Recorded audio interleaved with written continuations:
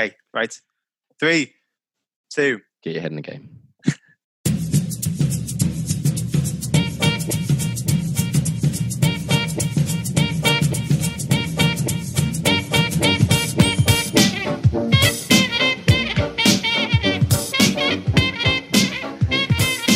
Hello, everyone, and welcome to another edition of Films on Trial. This week, Mank. I'm Gav. Alex. I'm Joel. I'm Dave. And I'm Austin. And just like Mank, we don't actually have a tagline, and we rely on these multi-million-dollar movies to come up with one week by week so we can use it. But obviously, David Fincher is as lazy as us when it comes to taglines, so thank you very much, pal. Now, on to this week's film, which is the 2020 drama Mank. Is it Gary Oldman, or is it Old Man Gary? Oh. I realised I didn't have anything written down. Off the top of your head? Is that off the top of your head, that one?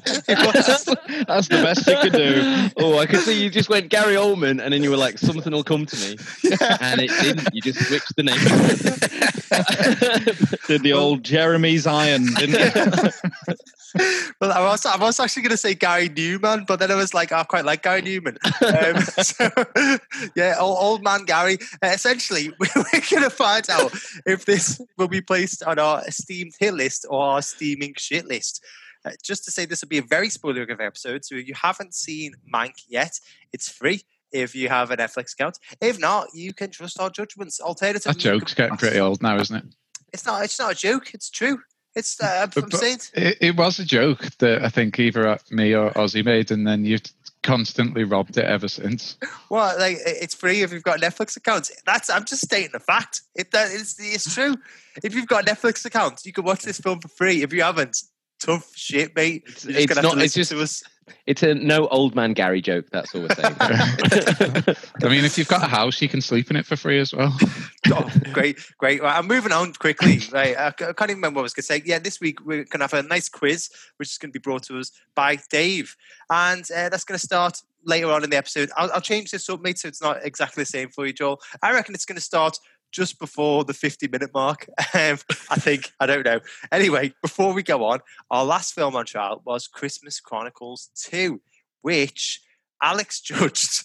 Alex has since gone away and watched the film. He decided to place it on the shit list at the time. So, Alex, did you make the right call? I'm going to say that actually, I think Joel was quite kind to the film after last week. I mean, he went on a 10-minute rant about the child acting, and it was the child acting was actually worse than Joel said. It's a pretty appalling film without any saving grace, I have to say, including Kurt and Goldie. I'm sorry, Gav, I'm looking at you in the face here, but neither of them pull that anywhere near close from the brink of just utter disaster. I think it's a film that will be put on in front of children, but I don't think it's going to become a child classic by any means. I beg to differ. We literally had a child in this house legally. I'll have you know, yesterday. Legally. It'll be a while later. and we made her watch both Christmas Chronicles 1 and 2. Oh, Jesus. And she preferred 2. Really? She was probably just saying that so you make it stop. She's 6. 6 months. 6 years old. 6 years old. She thought. I think Christmas Chronicles 1 was probably too old for her, and I think that's what we kind of said, that we as adults really preferred Christmas Chronicles 1 because there was more. Sort of it was fresher, it was more original for us. Whereas Chronicles 2 is meant for kids. It is just not for us at all. I think you're right to put it on the shit list, but I think for a kids' film, it's probably quite good and quite popular as a kids' film.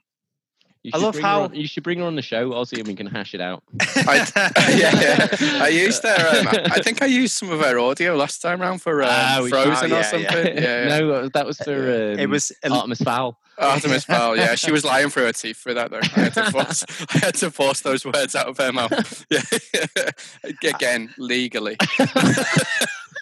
I like how you legally brought her into the house, but then you subjected her to films that you didn't want to watch. Yeah, pretty much. I didn't want to have to entertain her personally. It's so just put the TV on and spoke to her family. It's just how you feel the need to constantly state that it was all legal. We're in a state of semi-lockdown, aren't we? Yeah, right. So- That makes more sense. For listeners in the future, it's the pandemic. I'm glad. Yeah, thanks for clarifying. I mean, Actually. we're in the present right now, and I still didn't know it was about the pandemic. I'm just like, why is he saying it's legally brought her into the house? Has he got some sort of history that I don't know about? Right, It was for research purposes. moving on. Right, thank you very much, Alex. So, on to the trial. All of the films have been picked out of the hat at random. So, acting as defense and trying to get this film placed on the hit list will be Ozzy and Alex. Ozzy is a bit like, so I've gone for David Fincher films here, by the way. So, Ozzy is a little bit like The Social Network. A lot of Facebook friends, but most of them think he's an absolute arsehole. And Alex is just like Alien 3. He dresses like he lives in a grimy space prison. Yeah, And- you know what? You called it like you saw it. Fair enough. Of all the things to say about Alien 3, you went with that. I was thinking, oh, this could be bad. Yeah, no, I know. At least I'm not the space dog. I've just realised as well I could have gone with the old ball joke, but I didn't. So, You did right now. acting as prosecution and trying to get this film placed on the shit list will be Joel and me. Joel is a little bit like Panic Room. He has a seemingly indestructible wardrobe in his house that was built by a previous owner. It's a very, very niche joke that only Joel would know about. I was going to say, literally only Joel got the joke, I think. It's been clearly chatting to you for DIY tips. Who knows, Joel? Maybe there's hidden treasures buried underneath that as well. But maybe not. Probably not. If it's anything like any of the DIY that I've had to do, ripping up things from the 70s, it's just full of old shit. Anyway, and on to me. I'm just like Seven. I'm angry, lazy, greedy, vain. The list could go on. Envious, proud, lustful, yeah. And if you keep on riling me up, your head's going to end up in a box, lad. Now, just like real court advocates, the defense and prosecution will be making the best case for their roles. These may or may not be their real opinions, though, so do stay tuned until the end of the episode to hear their genuine thoughts. Which means this week, Dave will be playing the most important role as he will be acting as the judge. And Dave is just like the curious case of Benjamin Button. He's had the attitude, mentality, and looks of a 40-year-old for the past 20 years. Now, Dave must decide. The best bit about this little introduction is I know that if I'm not on your team, I automatically have a better chance of winning. Because it's just great. Yeah, it just pisses the judge off. Yeah. And I take it out on you as well. I'd minus Gav 1 point, minus Austin 2. I'm not on Gav's team. Minus Austin 3. Stop it, Ozzy. Keep back chatting, and this is going to be a long night. Now, Dave's job here is to decide which list the film should be placed on, hit or shit, based solely on the arguments put to him and not using his own opinion, which is good because, Dave, you haven't watched Mank yet, am I right? I have not. I don't know very much about it. So this is all to play for. Good stuff. Now, before we get going and to clue Dave up a little bit and to give the listeners a bit of a better understanding as to what Mank is all about, why don't we spin the wheel of impressions? So here we read off the synopsis of the film in the style of one of the cast or characters from the film. This week, it's landed on Alex. So, how would we like Alex to read out the synopsis? Anyone? Gotta be Gary gotta be Orson Welles that are quite Orson distinct. Welles. Orson Welles, yeah, of course. Yeah, Gotta be Orson Welles. All right, I'll give it a go. 1930s Hollywood is reevaluated through the eyes of scathing social critic and alcoholic screenwriter Herman J. Mankiewicz as he races to finish the screenplay of Citizen Kane. Very good. Gravitas. I was going for radio voice. That's what I was going for. I'll be honest. It was a bit Charles Dance as well. Well, thank you. I was actually practicing my Orson Welles a little bit all day today. All right, I'm not ashamed to say Just in it. case. I was bored. I have to walk a long way to work, and I don't have a lot to do. So sometimes I decide to do little impressions, and I was working on that one. That was the one you did. That was what I Well, did. you know what? It worked Should have out been well. better. I thought it was good. Oh, The best way to do Orson Welles is to think of Pinky in the Brain and just impersonate Brain. That is the best way to do an Orson Welles impression. I think, Dave, you just got I think you just sound a little bit like Orson Welles already, Dave. You've got a chocolatey radio voice, Dave. Oh, bless you. That was a point to Alex. Radio voice. What the hell is that? We're only on -2 now, Alex. Good work. Keep it up. Chocolatey radio, but he's basically saying he sounds like Errol Brown. I've had much worse on this podcast, believe me. To be fair, Dave, I would love to hear you do a rendition of War of the Worlds one day, but maybe not today. Anyway, without further hesitation, Dave, would you like to please kick off proceedings? Yep. Okay. So I'm going to tell you what little I know about this film already. I know it's called Mank. I know it is about the screenwriter / producer of Citizen Kane, I believe. I think his name is Mankiewicz. And I know there was a legal battle when it came to getting Citizen Kane released. I believe it's something to do with that. I think it was William Randolph Hearst objected to the release of Citizen Kane because it was based too much on his life. I know Gary Oldman plays Mankiewicz. I know David Fincher is directed. I know it's shot in black and white. And I know the guy from Cormoran Strike plays Orson Welles. That is literally everything I know about Mank. There, I mean, that's all my notes, Dave. So on that note, who would like to kick off proceedings? Someone from defense, perhaps? Tell me why this is a good film. Alex, take it away. Yeah, I mean, he wasn't a producer. He was the screenwriter. I think it's basically I think it's based on a Hollywood sort of legend that Herman J. Mankiewicz, who wrote the screenplay to Citizen Kane, one of the greatest films, 100% on Rotten Tomatoes, greatest films ever made. And this film sort of explores how it was made. It doesn't do what when I was going into it, I thought it was just going to explain, because there was a big problem, like who wrote it? Was it Orson Welles or was it Mankiewicz? And actually, it doesn't really go into that much. It basically says that Mankiewicz did a lot of the writing and deserved his credit, and Orson Welles sort of came in and did rewrites after it. So it doesn't really go into that too much. But you're right, the film is about mainly about William Randolph Hearst, who was a media mogul of the time on which Citizen Kane was basically based. So Mankiewicz wrote the script, and Charles Foster Kane is William Randolph Hearst. And down to Xanadu is San Simeon. The parallels between them are so absurd that basically it was a film and everyone knew that it was lampooning this media mogul.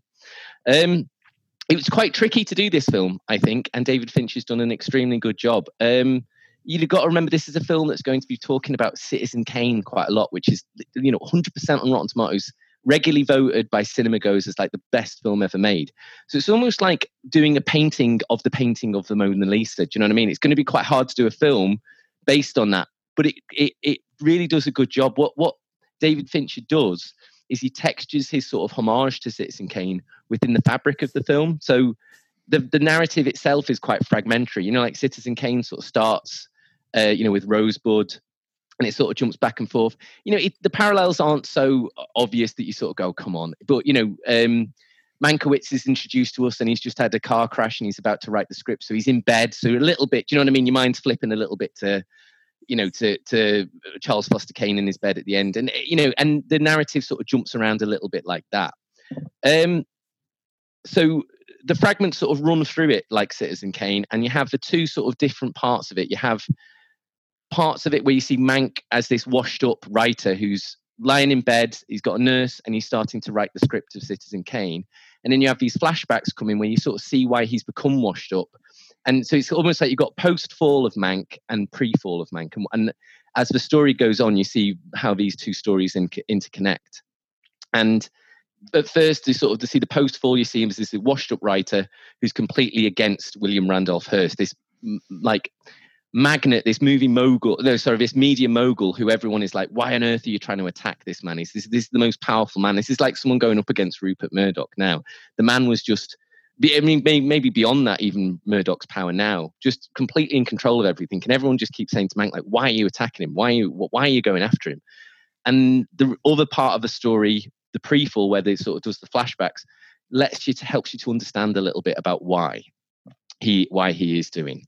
I'm not going to talk for too long, but the main thing I want to say is I think there's three areas of appeal to Mank, right?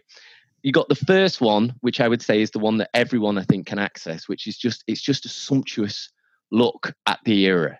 People love this golden age of Hollywood. People really get into it. There's people who, are big cinema fans, love it. even people who don't, it's a golden age of Hollywood, and it's beautifully shot. I mean, it's just David Fincher's direction is masterful all the way through it. It really evokes the era fantastically, and its use of techniques. So almost the audio sounds a little bit like an old 40s film. The shots sort of pan across like an old 40s film. So you got this really nice way of looking at the sort of cinema of the time, but it's almost without the Hays Code, the restrictive code at the time that meant, you couldn't have people swearing. So you do have swearing in this film. So it's quite an interesting to watch a film done in this style that still has people swearing in it. It's really, really, really well done, just from a directing point of view. You got another point I'd say that people can appeal to would just be the drama, the fall and rise of Mank, the fall of William Randolph Hearst, and just the interpersonal relationships, like between Marion Davis, who's based on Charles Foster Kane's Bride. Marion Davis was William Randolph Hearst. She's a big character in this, and the relationships and how Mank and her get to know each other. So all those interpersonal relationships are really, really interesting. But also I'd say, and for me personally, maybe what I think I got most out of it was it really goes into the detail of the time. It gives you massive amounts of historical context for the Depression, where, Hollywood cinema came from, the rise of Hitler and how that was sort of taken in America at the time. It looks at socialism. You have Upton Sinclair and his run for governor of California. So it goes into a little bit about, these big magnates of cinema and how they were sort of against the workers of the time. And the basic one, the biggest one for it is the rise of media moguls. Its influence on politics. It's not a coincidence that this was made during the time it was made. If you think about William Randolph Hearst, a big part of it is basically that he, I won't talk for too much long, I'll just be like a second more. Basically that he has this huge influence on politics. He has this amazing capacity, and he starts to lie and make things up. You don't have to look a very long way to see a very similar person in American politics at the time, big media magnate that has an undue and disingenuous influence on politics. So I think, for me, there's a huge amount of appeal in this film, and it's superbly done. Hit list material, without a doubt. We will get that on the DVD cover one day. Okay, so just to wrap that up, it's Alex said the screenwriter behind Citizen Kane, Mankiewicz. It's a great film with flashbacks showing how Mank was washed up in the first place. There's drama. It's a sumptuous look at the golden age of Hollywood. There's masterful direction. They played with the audio to make it more authentic. It looks at the events of the era and maintains relevance today. Sounds like it's got it all. Gav? Alex mentioned before, what did you say, Alex? I can't remember. Painting of the Mona Lisa. I think if you try and do a painting of the Mona Lisa, you end up with the Da Vinci Code, which is to say that this film isn't as good as Citizen Kane. Alex said that you're constantly thinking about Citizen Kane. It's referenced throughout this film, and I think you're just obviously going to compare it to Citizen Kane throughout, and it just doesn't stand up. Alex, you mentioned that there were 3 points to this, the golden age of Hollywood, the drama and such. Ultimately, I think that this is a passion project for Fincher. Apparently he's adapting a script that was written by his late father, which he has been wanting to direct himself or adapt since the mid-90s. But to me, it feels a little self-indulgent. Just because it's an interesting topic to the Finchers doesn't mean that it should be made into a multi-million-dollar movie. If you're a fan, as Alex said before, of Hollywood politics of the 1930s, then this film is definitely for you. But if you're not, I honestly think that you're genuinely going to struggle in this. Although the film purportedly details the career and the struggles of the screenwriter Herman J. Mankiewicz between the early 30s and until the completion of Citizen Kane in 1942, the actual bulk of the script focuses on movie studio MGM and, as Alex said before, media tycoon William Randolph Hearst trying to influence the 1934 California governor elections for the Republican Party and their early forms of fake news to manipulate constituents. Obviously that is all very relevant in today's political society. You look at the comparisons drawn to Donald Trump, but there's a lot of heavy dialogue involved here and long and detailed descriptions of subjects, including studio contracts and finances, the differences between communism and socialism, and the formation of the Writers Guild of America. The problem is that I'm tuning in to watch a film. I feel like I'm being subjected to a history lecture in some points. The dense script isn't helped by this chaotic timeline or narrative structure. It's flipping constantly constantly backwards and forwards between the creation of Citizen Kane, as Alex said, when Mank is essentially he can't move. He's in a hospital bed essentially, and he's writing the script, and it flips back to the early 30s.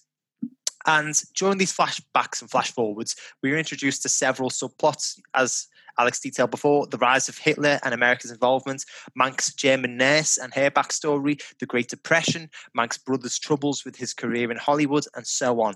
But because of the chaotic timeline and so much focus being given to 1930s Hollywood politics, some of these plot points are barely covered. Some are heavily hinted at, but then either dropped quickly or have this shoehorned in conclusion at the end. For example, there's a bit with, he's got an assistant who's looking after him and essentially writing up his notes. Her husband, it goes missing because he's shot down by the Germans, and it looks like it's going to be a really key point. There's a bit of, a conflict between her and Mank when she originally receives the letter saying that her husband's gone missing, but then it's essentially abandoned for, I'm going to say, about an hour and 20 minutes, and then brought back up 5 minutes before the end of the film. She comes in and she goes, "Oh yeah, by the way, my husband, yeah, he's alive, by the way," and that's it. That's essentially, it wasn't covered for an hour and 20, and then it's essentially shoehorned in, 20-second conclusion, and that's it. The biggest crime for me is what I thought was going to be the real meat and potatoes of this film. Sorry, the meat and potatoes. The meat and potato, the bulk of the film. Oh, yeah. The meat and potatoes. No, it's a nice phrase. I like it. So what I thought was really capturing his 1930s metaphors. Yeah. Hey, doll. What I thought was going to be the meat and potatoes of this film. What I thought was going to be the bulk of this film was the battle between Orson Welles and Mank over the ownership of the Citizen Kane script. Dave, you alluded to before. You said, "Oh, there's a lot of legal troubles at the end." And even what's his name, Hearst, putting an objection. Like, that isn't really covered. Essentially we've got a 3-minute footnote just before the film ends of this conflict between Orson Welles and Mank that is just, I thought, should have been a much more like key aspect of the entire film. So the most interesting part of it is essentially relegated to, I'm going to continue the food analogy here, a side salad. And what we're left with, it's a side salad. It's at least wedges. No one has a side salad with soup, mate. Exactly. Or at least wedges and dip. Come on, Gav, that's ridiculous. No, meat and potatoes abandoned. What we're left with instead is this very unengaging and lifeless pate. And that's it, sorry. Okay. Food analogies aside, I mean, keep them going if you want to, by all means. But just to wrap up what Gav has said, says it's not as good as Citizen Kane. The fake news may be relevant, but the timeline flips back and forth. They shoehorn in some plot points, and they wrap up the more interesting, perhaps, aftermath in a 3-minute footnote towards the end. Austin, do you have anything to retort to that? I mean, what the meat and two veg said was... I don't actually think what he said was particularly wrong. But he's saying it in all the wrong tones. Like, it doesn't matter that it's not. But I've never seen Citizen Kane, so it makes no odds to me whether the film particularly delves into the whole Mank and Welles story so much. It was actually interesting to see and the timeline isn't an issue because you're picking up pieces in each of those flashbacks. As you jump back and you see the different areas. I found it surprisingly engaging, and because it's so well shot and so it's so pretty, it was great. It was such a nice change to watch. Like Alex was saying, that to see a film in black and white and done in the style of a classic 1930s film, but modern. It's almost like a behind the scenes. I just thought it was pretty. I found it it felt very original. It felt to me quite engaging. I was pleasantly surprised. I genuinely was happy that I ended up on the defense for this one. I found it a pleasurable watch. In spite of the there are times where there's a lot of talking. There are times where, it's relatively, there's a bit of exposition. But I found, because it is so relevant, and because it is almost like, it felt to me as though it was almost like the generation, the starting point, the origination of the media moguls, of the Trumps, of the Murdochs. This is kind of like, the relevancy was not lost upon me. It really did feel like this had something to say beyond the Wells and Mankiewicz story, and that's probably why it wasn't touched upon so much. I don't know the full screenwriter side of it from Fincher's dad. That Gab was touching on there, that it was just a passion project, and it's got no relevance beyond their family. That didn't strike me in the slightest. I felt like it was incredibly well shot.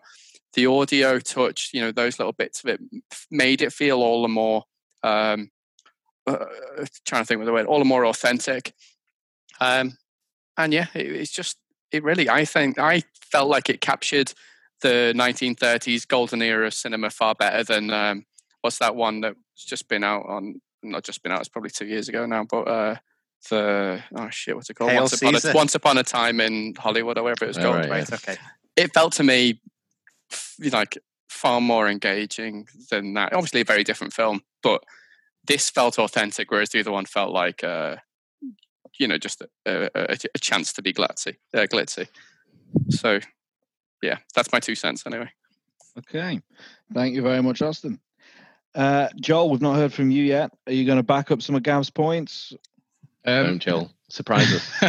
Too busy thinking of a food analogy. Gav pretty much said exactly what I was going to say there. I would say that this film has little to no widespread appeal. I like Citizen Kane, but I didn't find this film interesting at all, and I found it really hard to kind of sit there and watch it all, listen to all the really heavy dialogue. And, I kind of tried to watch it with my wife as well, and she zoned out after 10-15 minutes. It wasn't long into the film at all. So I would argue that this film, while it might appeal to some people, it's far too niche. And I would say, Alex and Ozzy mentioned the black and white, some of the production values and camera work on this film. I would say, to me, it felt like recreation rather than it felt like imitation rather than recreation. Just like the setups and the editing of it, none of it really felt like it was how it would have been in that time.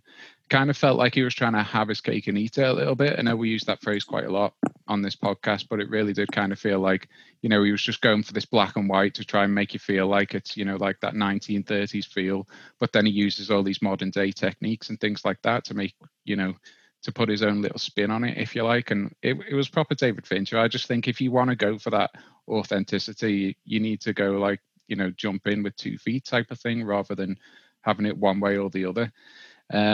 So yeah, I just think it will appeal to some people, but for the majority of people, and I do mean the majority of people, I don't think that there's much there to enjoy. Okay, thank you very much. So I've got a vague idea of what the film contains, what it's about. I've got an idea of how it's shot and David Fincher's commitment to the project for personal reasons as well as professional. But we haven't talked about characters yet. And given the amount of dialogue there seems to be, this isn't an action film. This is a drama film, so it's going to be very actor-driven, very dialogue-driven, very script-driven. How is the script? How well written is it? And how well is it delivered by the cast that we have available? I know Gary Oldman's in it, like I say, guy from Cormoran Strike. Who else is in it, and are they any good? Who wants to take this one? Alex, back to you. Yeah, just to start on the script, I wouldn't necessarily disagree with. Again, I'm going to disagree with their tone, as Ozzy would, rather than their words. It is quite a heavy script. It's not a light script, and it presupposes that you know a little bit. This is a film about the life of Mankiewicz and Citizen Kane. So I think it's fair that the film presupposes a little bit of a bit of historical context. I disagree with Joel. I still think there's enough appeal just in the actual way it's just beautifully presented. I still think people would just enjoy the look of the insight into Hollywood of that time.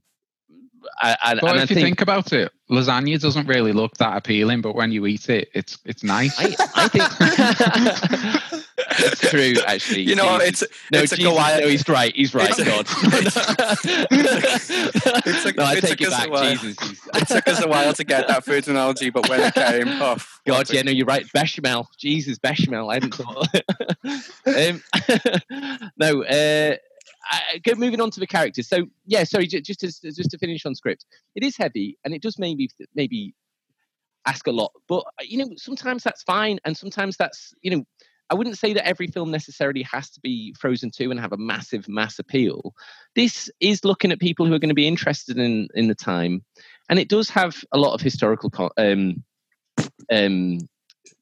script ideas in it that you do need to sort of keep up with. I enjoyed that, and I quite like the fact that you could sort of go with it a little bit, and it didn't have to spend ages sort of just telling you Citizen Kane was a film that was made and Hitler was a man who was in jail. I like the fact that it just sort of was like, yeah, this, or if you don't, just, you know what I mean, go away, go on Wikipedia and then come back and watch this film. I quite like that. I think some of these performances are absolutely amazing. Again, Gav was saying that this, you keep comparing it to Citizen Kane to its disadvantage. I disagree. It's enough apart from it, and this is where the performances come in, because you don't get these sorts of, Gary Oldman does exactly what Gary Oldman does. He just delivers an absolutely astounding performance. That's what the guy gets paid to do. Do you know what I mean? And he turns up and he does the exact same thing. He really does look like an alcoholic. Do you know what I mean? And I mean, sometimes you see those alcoholics that are in films and are all sort of thick. Like Gary Oldman looks like a man who's just had too much drink in his life. You know what I mean? He's a good method actor, apparently. He's got a good, he's got a well lived in mouth, and like he just looks like he's had a lot of like he's had a life of dissipation. He really brings that across. I don't mean that about Gary Oldman, by the way. I mean he's acting. Do you know what I mean? I'm not having a go at Gary Oldman. He's worked hard to better himself. I'll have you know. He just delivers it perfectly. And the Mankiewicz as a character is not exactly a particularly sympathetic character all the way through it. At first, especially when you keep going back to his pre-fall period, he doesn't get involved in the Screenwriters Guild. People are asking him about supporting Upton Sinclair, the socialist, and he talks a good talk, but he hangs around the throne of Randolph Hearst. And you're like, well, why is he hanging around if he then wrote Citizen Kane? Why is he hanging around? So you don't actually like him. You think he is a bit of a toady. He does suck up to these powerful people. And, he is a court jester. He's just a fool who bets, and he's kept around on a whim by Randolph Hearst. And he's not a character you really necessarily get behind. And you realise that actually writes Citizen Kane in the end out of a sense of guilt, rather than, because he didn't do anything. He didn't stop it when they started making false political news against Upton Sinclair, the socialist candidate. He didn't do anything to stop it. His friend who directed the fake news, ends up killing himself. And he didn't do enough to help his friend at the time. And, he's been around this court, and he's surrounded by these rich people that he sort of looks up to, but then he sort of attacks and he doesn't like. So it's a very complicated place for the character to be, and Gary Oldman really brings it off. He doesn't do himself any he doesn't make it seem like it's okay. Do you know what I mean? He takes that hard actor decision sometimes and doesn't make himself look very cool sometimes. He looks like quite a weasel. And I think the main thing I'm going to talk about here is Amanda Seyfried, who is just incredible. She's Marion Davies, and she is absolutely just the best performance I've seen from her. Like, really, any film she's in now, I'd just be like, wow. You'd remember she was in Mank, and you'd be ready for everything she's in. It's a really hard role for her to take, because Orson Welles and Herman Mankiewicz, in real life later on, they really regretted their portrayal of Marion Davies in the film. Can't remember who, the character who plays her in Citizen Kane, but the wife of Charles Foster Kane, who's sort of the showgirl who's just stupid and left and really becomes embittered. That's based on Marion Davies, and they both regretted in real life. They both really regretted the way this film haunted her throughout the rest of her life. And I think this film sort of does a nice bit of actually sort of redressing that balance a little bit. It has a nice. She perfectly pitches it as a right mix of ignorant socialite and also quite an intelligent woman who's just been sort of taken apart who's just been taken away basically by a life of just absurd riches. It's an absolutely amazing performance by Amanda Seyfried, and like I say, she just gets that mix absolutely spot on. Okay, thank you very much. So I hear good things about the script. I hear good things about Gary Oldman's performance. I hear good things about Amanda Seyfried's performance. Gav, I saw your hand up there. You might want to disagree with any of those points or make fresh ones of your own, possibly with food analogies. I will tell. I will. So essentially, you think you're going to get a delicious smoothie when it comes to the script. It's got all the right ingredients, but the blender doesn't actually work. So you just get like half mushed up versions of your favorite vegetables in this sludge that you can't really drink. So, I'm sorry, I've already gone into a bit of context about what I didn't like about the script. I think that, you know, focuses too much on the boring aspects of the plot, not enough on the most interesting parts, and there's a lot of different subplots that are raised and then just not covered properly. And I think, you know, Alex mentioned about going away in Wikipedia and for more information. I don't want to have to do homework, you know, when I'm watching a film. I just want to be able to watch it. Either tell me about the context there, or it needs to be something big enough that I already know about. It's like the career of the screenwriter or the cast or, you know, producers of Citizen Kane. I'm not really going to know that much about it. So if you give me a little bit of context going in, that'd be great. Thank you very much. But what I also think the dense script isn't helped out by, as I mentioned before, that chaotic sort of narrative flipping backwards and forwards between the creation of Citizen Kane and the periods throughout the 1930s. During these flashbacks and flash forwards, it's just a little bit all over the place. And it really restricts the film as well from building momentum. I mentioned one interesting scene before, the culmination of the film, the final 3 minutes when Mank and Orson Welles are having a go at each other. The second or the only other interesting part of the film, or the interesting scene, is this dinner party at Hearst's manor, essentially, where Mank gets up and he drunkenly lectures Hearst in front of many guests about the error of his ways, going as far to say that the loathsome character of Citizen Kane and the entire script in general is about Hearst himself.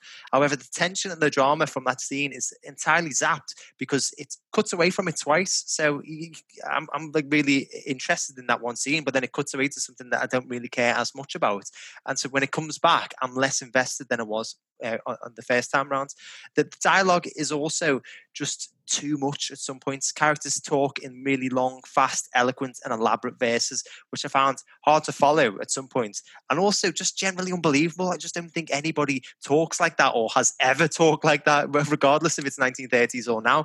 I don't know if this is an issue with the direction or the script or the actors, but there are scenes where the characters just rapidly talk and respond, seemingly without listening to each other.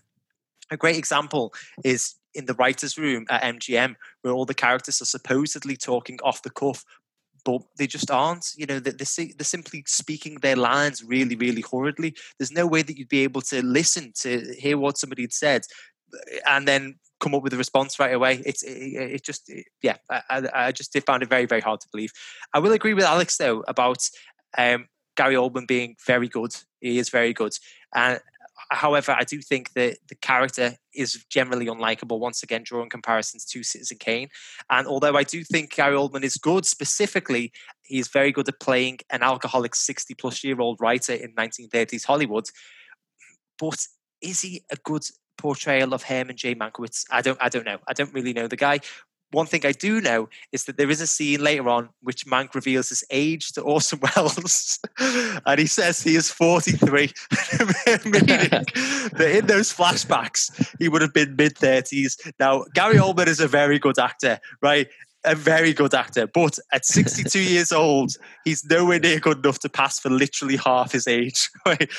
Tom Burke, on the other hand, looks the part. His age as well. You know, he's playing 24-year-old Orson Welles. He's maybe the best depiction of Orson Welles I've seen outside of Vincent D'Onofrio in Ed Wood, and I definitely agree with Alex. Say outside of Orson Welles.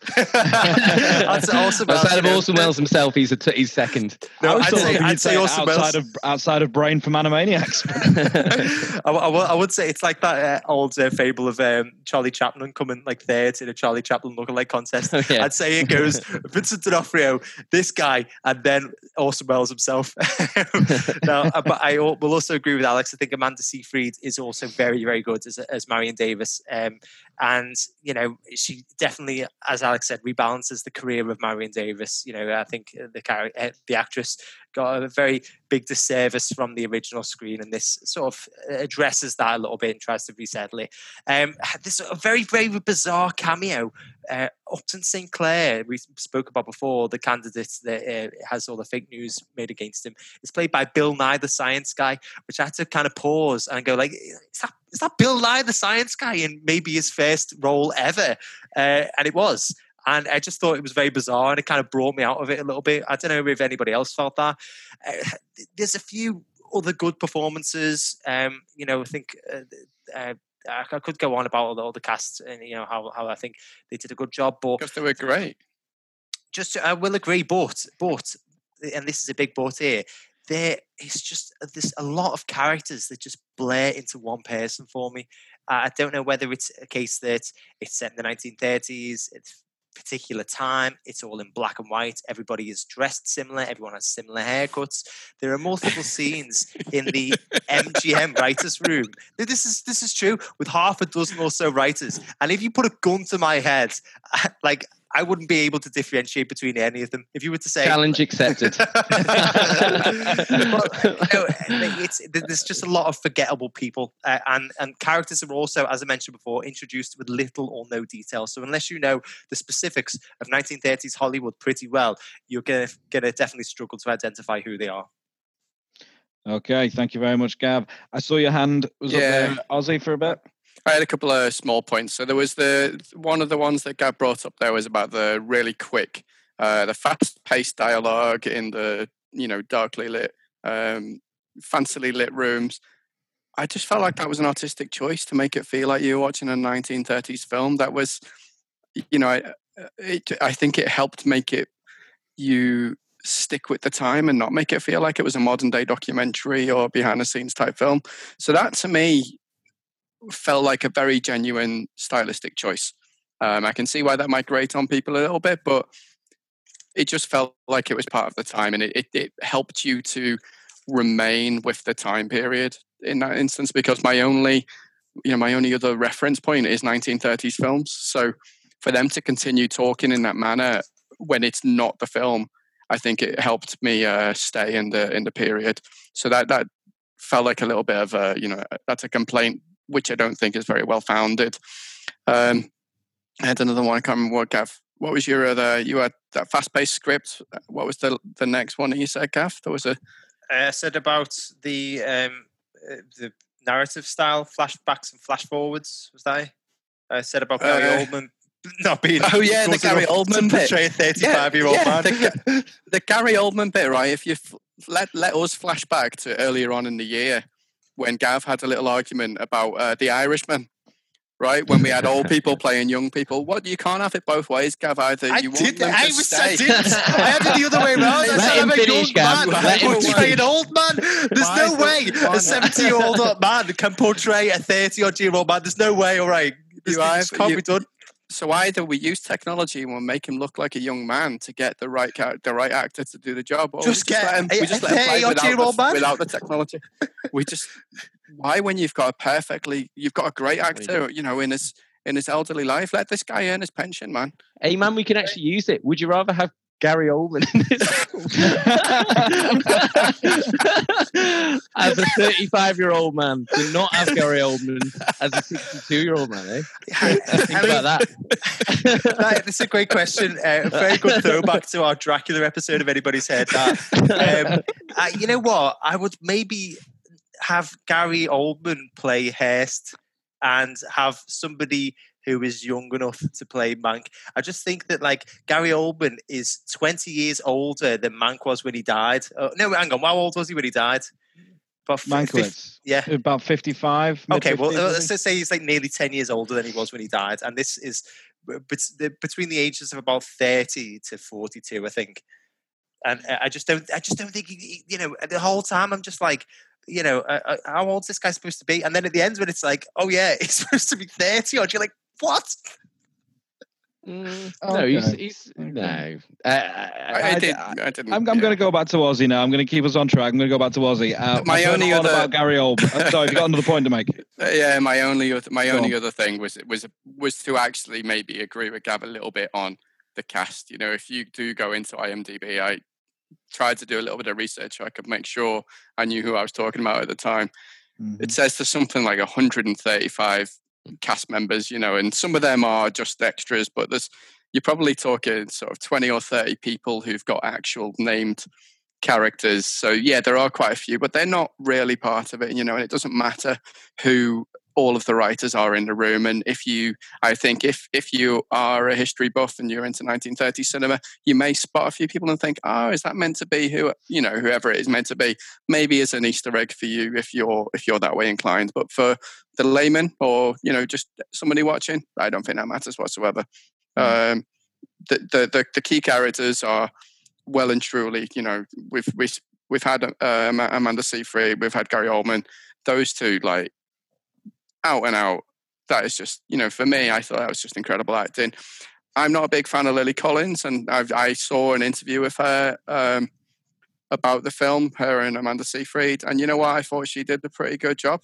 Far better than she does in bloody Girl in Paris. Emily in Paris. I was thinking to myself, how the hell will you know who Lily Collins is? You don't watch anything, but yeah, of course. A huge Phil Collins fan. Yeah. No way. Really? Is it that Phil Collins? Yeah. That's the only reason. For me, before this, I thought that was the only reason she got an acting job. The fact that her dad is Phil Collins and probably has a huge amount of money to put behind anything she works on. Also, how lucky is she that she resembles her mother? Yeah. Apparently, she's got a dad's drumming ability. But yeah, you know what? This proves that she is worthy. She is a good actor. Far better than than Emily in Paris would have had me believe. So I'm I was turned around by that. I thought it was great. But yeah, Amanda Seyfried's just that character that she's playing as Marion Davies. It just, not knowing the story about her beforehand, that's a believable character and really well played. I thought it was great. Okay. I keep hearing mention of Hearst as well. Who plays Hearst? Charles Dance. Joel did mention Charles Dance earlier, actually. Yeah. Okay, Charles Dance. Always easy to imagine him as a bastard, isn't it? It is, isn't it? It is. On that note, how's his accent? Obviously, very well-spoken English Charles Dance playing Hearst. Dance just does Charles Dance, doesn't he? Really? Well-spoken American. Do you know what I mean? Which isn't too far off. I can pass for Hearst. That's sort of quite clipped. Yeah, I lost my audiobooks narrated by William Randolph Hearst, but I'll go with that's what his accent probably was like. And Joel, finally, I want to come to you. So I've heard a bit more about the performances here. I've heard some good ones. Gary Oldman, Amanda Seyfried, Lily Collins. Any performances here that are not so good? I mean, it sounds like a big cast of 30. Are they the only three worth remarking upon? Pretty much, yeah. I mean, they definitely get the most screen time. And I think the biggest thing that I would disagree with from what Alex and especially Austin said, and not just disagree with it, I would literally say that they've served you up a shit sandwich there. Wow. Is that like this? I would never, Dave, look at me. I would never serve you a shit sandwich. You've got a panini. You serve me a shit panini. A melt, maybe, Dave, but you just called Dave a melt. A shit melt at that. Yeah, so back to the original point. I don't think that this is for the common person, the average cinema goer, like the average Joe, whatever term you want to use. I think the dialogue is very kind of fabricated, and I do think it's very, very heavy as well and intense. Like it's done in like a very certain style. I don't think you could just sit there, for example, if you were tired off a big day at work, go to the cinema and lose yourself in this film. I do think that you have to pay attention constantly to the dialogue, and that's not something that everybody wants to do in a film. And I do think that there's maybe some I don't know what the right word is.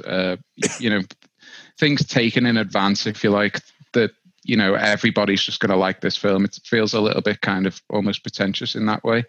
But overall, I do think the acting's pretty good. I think Gary Oldman, for example, I think he is good, but I feel like the director just drew him like a line and said, "This is how you've got to act," and he never really goes outside that. If you compare to something like Joker, for example, he displays like so many different emotions and things like that in that role, and goes through a whole range of different aspects in terms of acting, whereas I think Gary Oldman just kind of sticks to this very one particular style, and that's just kind of to be like loud and hammy, and he's a little bit over the top, I would say, and he does that really well, but I don't think he strayed outside of that at all. So I don't think it's perfect. Like the performances were good. I'm not going to say that they aren't, but I don't think that's everything, especially if you lose attention, halfway through some of the big dialogue heavy, set piece type things, if you like. Okay. Thank you very much, Joel. I saw Alex's hand was up there. So basically anyone, if you've got any additional points you want to make, anything you want to rebut, now is your time. Alex? Just two very quick things. One thing, I think if you watch films of that time, of the 30s and 40s, films were more dialogue heavy then, and they didn't really let audiences up. You did have to keep up with, if you watch Hitchcock films, you need to keep up with that dialogue, and it is quite snappy. And that is of the time, which is what the film's trying to evoke. So I don't really think, I think if it hadn't done that, and if it did the more hand-holding approach, it wouldn't have got through as much content, and the content in this film was really interesting. So I'm glad they presupposed a little bit that you would be on board and let's go. The one thing I really want to say is just that I think this is one of the more sensitive, and I'll say it, biopics. One of the more sensitive biopics that I've seen. No one's a monster in this film. I've grown. That no one's a monster in this film. Even William Randolph Hearst, who obviously throughout is seen, he's not a good character, but they don't do another attack job on him. Do you know what I mean? They let Citizen Kane be that. They don't do it all over again, and it has as much against. Well, not as much against him, but it tries to explain that Mank himself isn't exactly a sympathetic character. He's been sniffing the throne. He's been all the way through it. So it doesn't attack. You don't have this moment where Charles Dance goes, "Oh, I'm the terrible," or like where he comes out after watching Citizen Kane and goes, "Oh, that was a really bad film and I'm really sad."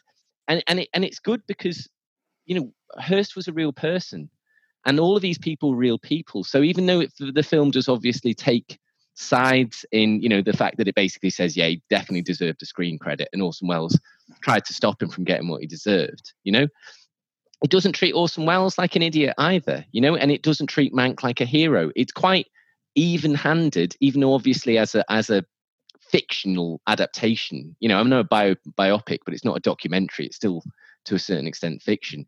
It's very even-handed, and it's better than a lot of films. And I think it really respects the fact that these people have families that are living today. So it doesn't attack Marion Davis. It's really nice, and it really has a good impression of her. And it would have been very easy for Amanda Seyfried to play her dumb and stupid and for laughs, and she didn't. And David Fincher didn't want her to.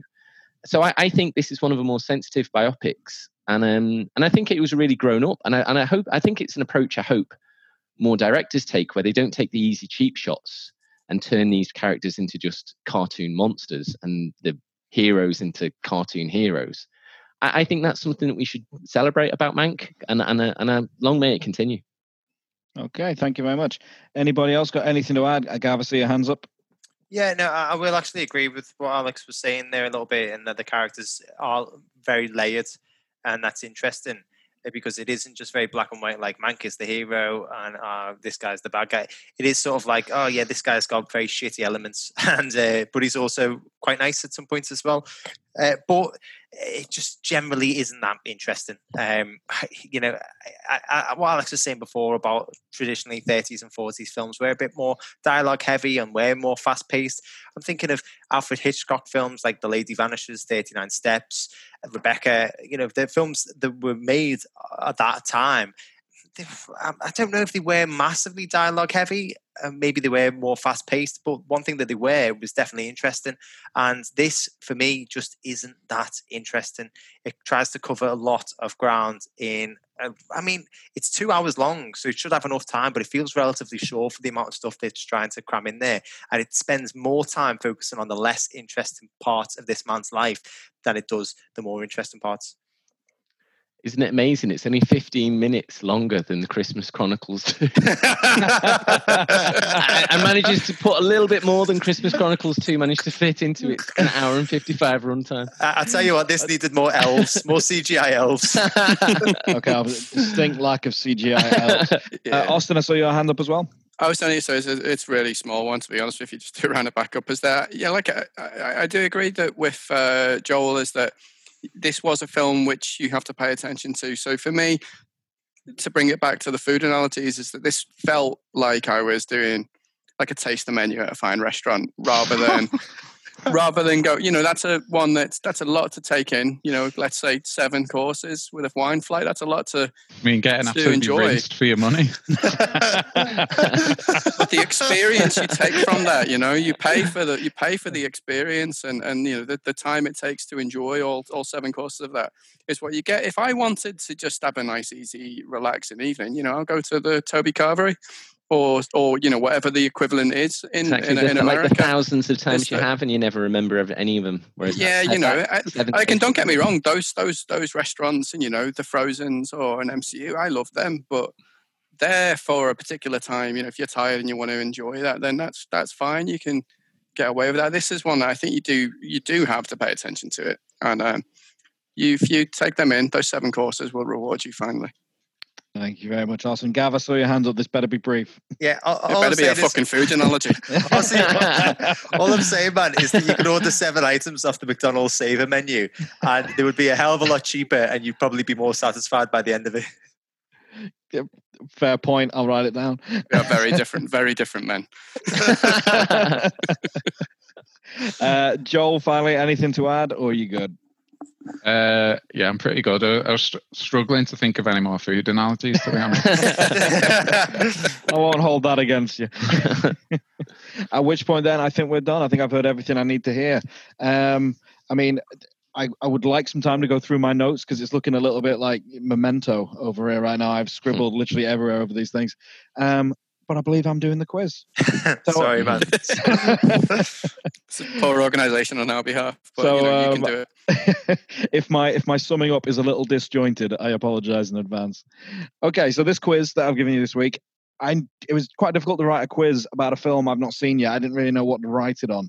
I just know that William Randolph Hearst did not care for Citizen Kane and the alleged illusory depiction of himself in there. So I've gone on something like that. I've gone for people who took umbrage with depictions of themselves either in biopics or like composite characters that are alluding to them. So question 1. Jamie Foxx played a composite character, Curtis Taylor Jr. in Dreamgirls. Now, this is a composite, and it's a fictional character, but unflattering comparisons were drawn to Motown founder Berry Gordy.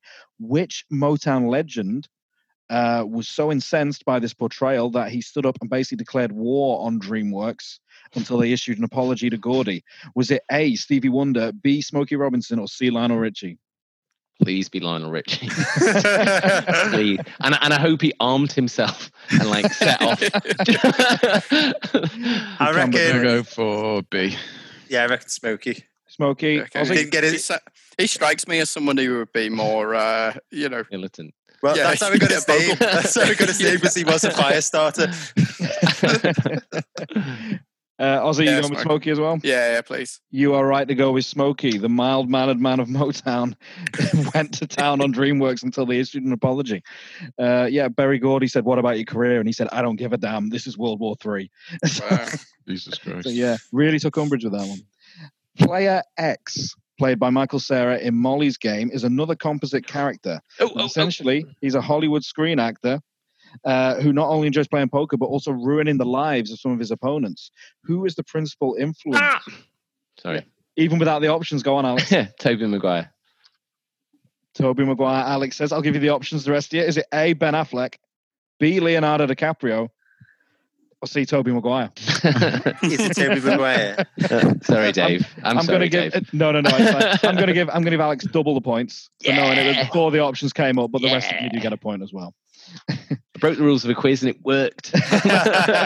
Just like Tobey Maguire. You did I buzz did in it though, right, so Tobey it's fine. Maguire on that. Yeah. Yeah, you put your hand up and everything. It was a perfectly polite way to ruin the quiz. Question number 3. Hunter S. Thompson hated the film Where the Buffalo Roam, calling the script bad, dumb, low level, and low rent. But he did praise the performance of himself. Who played him? Is it double the points for Gav? Is it? Go on. Is it Bill Murray? Gav says Bill Murray, and the rest of you, I'll give you the options. Is it A, Bill Murray? Is it B, Jeff Bridges, or is it C, John Belushi? John I'll go with Belushi. Gav. Gav seemed very confident. So. And he should be. It is, of course, Bill Murray. Double points for Gav. Let's do it this way. If you know the answer beforehand, You get that. go for it. Let's keep ourselves entertained here. This is getting a bit formulaic. Question number 4. Pop star Peggy Lee was the main source of inspiration for which character? Is it A, Jessica Rabbit, B, Wilma Flintstone, or C, Miss Piggy? I'm going to go for A because I feel a bit bad about C. Jessica Rabbit. Yeah, I hope that it would be A or B, but I'm going to go for Miss Piggy. Yeah. And Ozzy? I mean, I really want it to be Wilma, but I think it probably is Jessica Rabbit as well. That is a point for Gav and Joel. It is Miss Piggy. Aw, It was wow. meant as a genuine homage. The designer of the Muppet was a huge fan of Peggy Lee, one of her favorite singers, and designed the character as kind of a strong female figure, just like Peggy Lee. And the character's name was originally Miss Piggy Lee. It was meant as a homage, but was it taken like a homage? Not initially. No. The producers I would imagine decided it to drop. wasn't. The Lee bit. Decided to drop the Lee bit and make it a little less obvious. But Peggy Lee was apparently at first a little offended, but later, according to people close to her, grew to love the character and saw it as the tribute it was meant to be. I just thought it would be Jessica Rabbit because didn't she sing a Peggy Lee song? She might well do, actually. I unintentionally put a good red herring in there. Question number 5. Philip Seymour Hoffman played Art Lowe in Moneyball. Aside from hating the depiction of his character in general, what did he particularly object to physically about the casting of Philip Seymour Hoffman? Did Art Lowe say that Hoffman wasn't tall enough? Did he say he was too overweight? Or did he say he wasn't handsome enough? Oh, C. I wanna not say handsome C. enough. It's going to be Hamp. Yeah. I'm going to say B. He's petty. That's a point to Gav. He did object to say Hoffman was too overweight to play him. Wow. He said even at his biggest, he was not as big as Hoffman. That was the bit that Wow. he really took umbrage with. Wow. Yeah, what a petty man. What a knob. What a knob. And yeah, he genuinely hated the film and the depiction of him, even though some of the players who played under him have since come out and corroborated some of the things the film says about him. So Wow. we all learned something today. Question number 6. Mark Zuckerberg was not happy with the social network, but what was his main sticking point with the story? Is it A, he was depicted as single when he created Facebook? Is it B? I wasn't a did single not- nerd. It was. I did have a girlfriend, I promise you. I did have a girlfriend. I was alive then. Is it I was B? definitely living. He objected to the way he's shown cutting the Winklevoss twins out of part of their idea.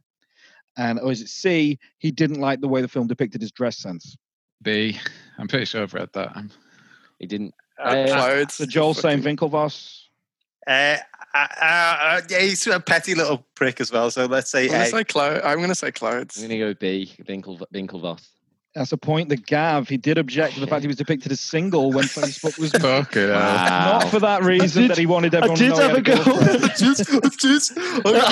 I used to go. No, you don't know her. You don't know her. Yeah. She's not on Facebook anymore. You don't see her. Yeah, she's from a caravan site. I used to go on holiday. They don't have internet access. This is my Sticking Facebook. point with it. In his defense, they didn't have Facebook back then. So That's true. You can prove it. That's MySpace, though, was he? His problem with it was that the film basically he's galvanized after he's broken up with, and he pursues it out of a broken heart, and that's how he betters himself to create Facebook. And he said the whole premise is off because I didn't get broken up with before I created Facebook. I'm I married broke to the up same with her. person." I Yeah. broke up with her. He is in Yeah, fact married to the same Yeah. person he was with at the time. Then, Well, I mean, if you watch Jesse Eisenberg, I mean, if that's your only beef with that depiction, Jesus. that's what I thought. Odd. That's what I thought. His I reckon- dress sense was bob Ooh. on, by the way. Great t-shirt and jeans. That is. I wonder if the reason he wanted to make sure that it wasn't depicted as a broken heart, that was definitely not truth, is whether she could come back and say, well, I essentially spurred him on to create this behemoth that is Facebook, and now I want some of the money. Yeah. Well, And he was worried about it. as I say, he is married to her now, so they got bigger problems to worry about if she's going to take him for money now. Question number 7. What is real-life con man Frank Abagnale's problem with Catch Me If You Can, the biopic of his life, seeing as he enjoyed it when it was first released? Is it A, he turns out he didn't make enough money from the film? Is it B, he's sorry? Or is it C, it ruined his career as a security consultant? I think it's A, isn't it? That he didn't get paid enough. Or is that the other guy, the one from Wolf of Wall Street? Yeah, that's his problem, isn't it? Or is it? I think I'm maybe going to B. go for C. Yeah, I'm going to go for C. He's quite a nice guy, so I'm hoping Ruined his it's B. career as a security consultant. I'm going to give the point to Alex. It is that he's sorry. Oh, Yeah. Although He's he a really enjoyed nice it guy. first time around, he said, it was a good film. It was entertaining. It was quite accurate. He said, in hindsight, it was a bit glamorous, and he genuinely feels guilty for stealing money from people. So he's actually he didn't want it to be remembered for that. So yeah, he is. It's because he's sorry. I kind of disagree with him on that. I think it's a good portrayal. I don't think you're like, oh, I'm going to start doing that. I mean, it all goes to shit at the end, doesn't exactly. it? There's your It lesson doesn't end well. learned. Yeah. Yeah, not like Spoiler alert. Well, it kind of does end well in that he doesn't go to prison and he gets a fucking job yeah, to the that's true. FBI. So. I mean, that's true. That's true. Yeah, not like Blow, which I think does glamorize drugs, for example, in spite of the bad ending. Yeah. I still remember watching that and thinking I'm definitely going to get I'm myself a doing plane coke. and start Coke. selling cocaine. I cannot wait to do some coke right now. And we never looked back since. Question number 8. Winnie Mandela objected to the 2011 biopic, which bears her name, for what reason?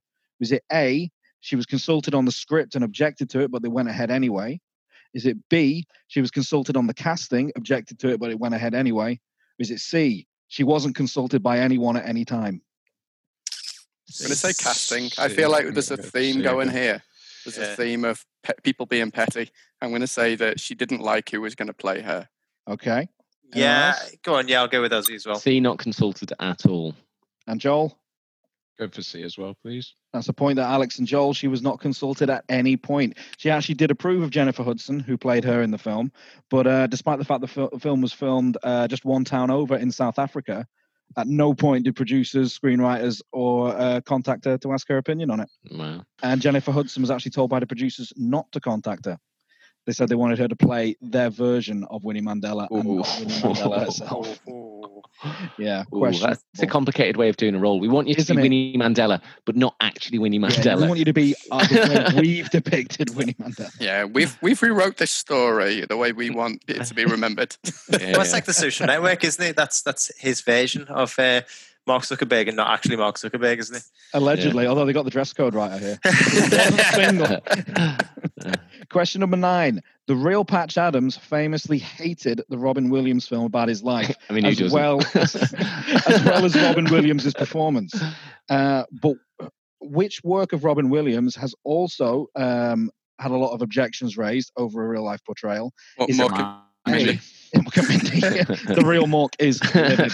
Says his name Absolutely was Mark. livid, yeah. We didn't come down in a fucking egg. Yeah, it says his name was Mark, for one thing. Is it A, the family of Dwight D. Eisenhower objected to his depiction of him in The Butler? Is it the family of Teddy Roosevelt objected to his depiction of him Night in the Please. Museum? Please. Or is it Adrian Cronauer from Good Morning Vietnam? C. You see, Good Morning C. Vietnam. I mean, I want it to be Teddy Roosevelt Can family you just being like, imagine? so petty is like, no, I know it's a kid's film, but that is ridiculous. His moustache wasn't big enough. And Ozzy, I'm going to go with C as well. that's a point for all of you. It is, of course, Adrian Cronauer. And final question, which member of NWA objected to Straight Outta Compton for saying he played a much more important part in the band and in the writing of their hits? Is it A, Dr. Dre, B, DJ Yella, or C, MC Ren? B. Probably not Dr. Dre because he's quite Yeah. integral to that. I'm going to go for B. Going to go for C. B. That is a point that Alex, it was MC Ren. Didn't even Oh, know wow. who he was in the film. That's his Well, point. that's part of the Yeah, problem. You don't know who he exactly. is in the film. And I have actually been keeping score for once. Gav wins. Well done, Gav. Well done. Well Well done, everybody. That's a good. Hey. That's a Good good little quiz score as well. tally you all got going That was a good quiz, Dave. Well done. Well Yeah, done, man. Well played, That guys. felt like Well a very played. engaging quiz. Well done. It was. It was. I mean, there's a lot of petty people out there. It's quite fun to take the mick out of some of them, isn't it? Okay. Till the lawsuits come in. Out of Us next, I curiosity, tell you. out of curiosity, Dave, who would you want to play you in a biopic? You're asking too many questions now. I mean, is Danny Trejo available? I would love to see his version of Of it. course he is. It'd encapsulate your spirit more than anything, wouldn't it, Dave? Well, yeah, I'd like to think I don't bear any resemblance, seeing as he is like 70 odd at this point. But still, it's the spirit of the film. Speaking of which, let's get back on to Mank. I have had no time to consider my notes. I'm just going to go through this kind of disjointedly and absurdly. Lasagna looks unappealing. That's my first point. No CGI elves. No, I was able to piece some semblance together, and I know where I'm going with this one now. So, Gav was saying about snippets of a historical time. It's a very broad scope that we're presented with here. We see the rise of Hitler, we see 1930s Hollywood, we see political elections. It is broad, a very broad scope, and none of us could really be expected to know much about that. Well, know enough about that period of time. We would have to do some research about it afterwards. But I like the fact that a film puts itself forward and encourages you to research more. But this is a fascinating point in American history. And it is quite rewarding to research some of these things. If the film engages you enough, it is good to look into these things and find out more on your own. There's not enough time in the world for a film to concisely give you these points. And also there's not enough time for the film to really show you all the characters that they may want to. Sometimes you've got to settle for a cameo of these like larger than life figures that made 1930s Hollywood what it is. So with concise pictures of the characters, I do see why they decided to do it that way. You're never going to get that full picture. Gav mentioned the characters talk rapidly without listening. I appreciate Ozzy's point of that. That does hark back to that old style of film noir. Sort of, it doesn't feel like anyone is listening to one another. They are just basically talking over each other, rapid fire. I'm sure Family Guy and The Simpsons have made fun of it at some point. And I do believe that is an attempt to immerse you. It may be an attempt that backfired if you find it jarring. We're not used to that kind of dialogue delivery these days. But I do feel that's what it is. It is an attempt to immerse you in the 1930s. We talked about solid performances. Gary Oldman, I expect no less, to be honest with you. He is a fantastic actor. I wasn't really surprised by that one. I was pleasantly surprised to hear about Amanda Seyfried. I've never disliked her as an actress, but she's never blown me away as such. It's great to hear that she is on top of her game on this one, that this could be a great performance for her. This could be a really memorable performance for her. Generally, that sounds like there's not much else going on in the cast, and it does seem like quite a big cast. But then again, with the time frame we're looking at, I kind of get why maybe some people are pushed in the background. Gav objected to the age of Gary Oldman, being too old for playing Mankiewicz. Mankiewicz was an alcoholic, though, so I could believe that he may have looked 60-odd when he was in his 40s. I do believe that could work. Mankiewicz was not a well man. And although there's a lot of time flips back and forth, he did write the majority of Citizen Kane from his hospital bed. It would be a bit dull if we just saw that in one chunk. I think if we're going to get the writing of Citizen Kane nailed, we've got to go back and forth and jump from back and forth in time to see why he's writing the scenes he's writing, why he took so much rehearsed dialogue and genuine speeches and put it in his script. I think that's the only way you're going to do this and make it compelling. And yeah, with all that in mind, the relevance to today, I mean, I am getting images of Breitbart, to be honest with you, the William Randolph Hearst comparisons. It does feel like it's a relevant film. It may have been a passion project. In fact, I believe it was, but that doesn't necessarily make it a bad film. All in all, I cannot find enough reasons to put it on the shit list. This sounds like it could be a delight if you're in the right mood for it.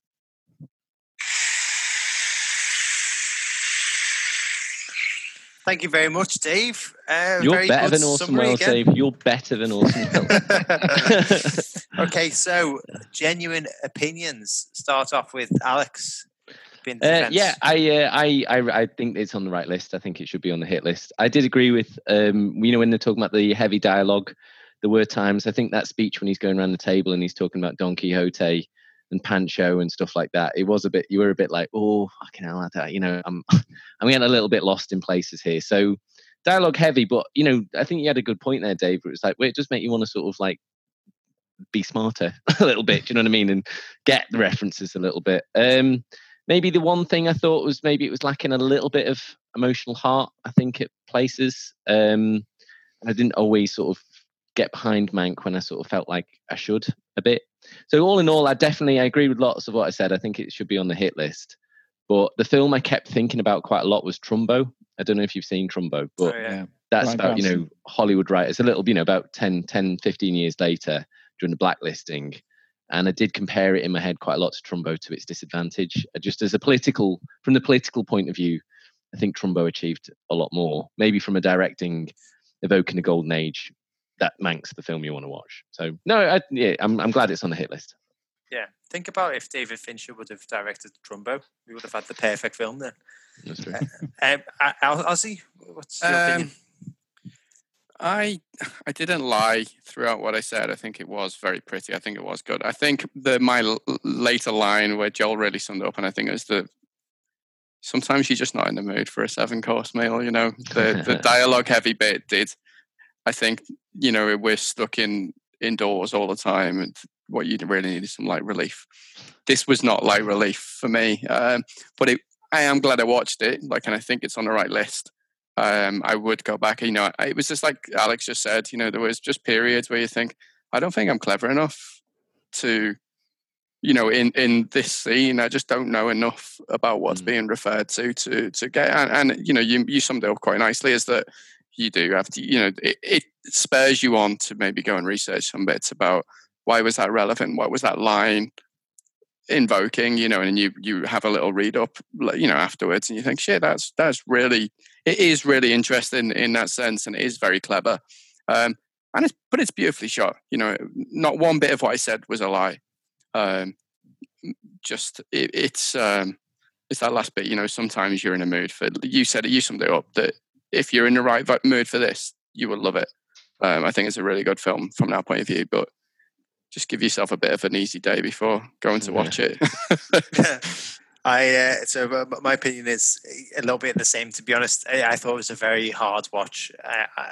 My wife and I had an incredibly hard weekend this weekend. It's just a lot of jobs, and then we sat down to kind of enjoy a film at the very end of it, after working ridiculous hours, and that was just not the film. It's similar to what Joel said about his wife. We got about an hour in and I paused it, and she was like, Jesus Christ, there's still over an hour left. So we had to abandon it, and I had to watch it again. I literally row left within 7 minutes. It is hard going. I do think that it is on the right list. I didn't particularly like it, though. I did think it was quite boring in parts. I think it was beautifully made. I think it's got a lot of positives, but overall, the full package, I didn't really like him. Sorry. Joel? Yeah, it's not often I fully agree with that, but it is very well made, and I can appreciate the effort that's gone into it and stuff. But I just think it's too niche. Like this is going to appeal to like a very small, kind of type of film lover, and I do think it's just for those people. I zoned out very, very quickly. I don't think it's interesting, like, to me at all. And I love film, and I watch everything I can, and it just wasn't for me. Maybe it's like a 7-course taster meal, but it's all based around bugs or something like that. A very, very niche taster meal. You can appreciate the effort that's made in, and it looks beautiful. But actually, it's a 7-course taster, but it's like that restaurant where the chef comes and explains each dish to you in minutes while you're just about to eat it. While it goes cold before your eyes. You're just like, can I just fucking eat my food? That's what it's like. A 7-course taster menu based around celeriac. You're gonna love it. I would genuinely say we managed at the end of all of those food analogies to arrive at the most apt food analogy for Mank. Well done, everyone. We got there. I mean, it does sound niche. Out of 4 film lovers that have seen it on this podcast, 1 in 4 liked it. But everyone agrees that it is hit list material, at least. To be fair, that's probably better than the going rate for shampoo commercials where they say like 80% Right, of 102 women or whatever like this product. Anyway, I'm getting off topic. Higher or lower than our previous film on trial, which was Christmas Chronicles 2. I'm going to pop it a little. Well, any film with Bela Schnickel in is going to beat this film to the ground. And that kid was so bad. Right. Yeah, Get off topic. We get off topic. Okay, I'll just eliminate all doubt here. It's higher, obviously. Christmas Chronicles got 69. Mike's got 88 out of 100 and 72 audience. So the audience is much lower, but as I said, early days. So we'll see if that maintains its sort of certified fresh score as the months go on. It is hotly tipped to be an Oscar contender. So, oh yeah, it's massive Oscar bait. Like they've definitely planted the Oscar. Sounds like seeds. Oscar bait. Yeah. Amanda Seyfried should very much at least get. Oh yeah, she's brilliant. Like, she was brilliant in it. Okay, right. So in 2 weeks' time, on Monday, the 21st of December, 7:30 p.m. UK time, we're going to be hosting a live trial on Facebook. It'll be a good laugh. There's going to be an interactive quiz. There's going to be some giveaways and probably a very heated debate as we put the Christmas classic Elf on trial. So please do tune in. It'll be a good time. And what else are you going to be doing? So, in the meantime, the next film on trial has been pulled out of the hat at random, and it is Noelle, the new Disney Christmas film starring Bill Hader and Anna Kendrick. So the roles have also been picked out of the hat at random, and in defense is going to be Dave and Ozzy. In prosecution is going to be myself and Alex. That means the judge is going to be Joel. So, yeah, thank you to everybody who's listened to this episode. Really do appreciate it, honestly. And if you have liked the episode, please remember, like, share, subscribe, and why not leave us a 5-star review on Apple Podcasts. Just spread the warm love. There's films on trial in as many as possible. Check out our Twitter page, at Film Trials, and follow us on Facebook, Instagram, and YouTube, Films on Trial. So that is it. Mank is a hit, and we're going to be in your ears next week with Noelle. Goodbye, everyone.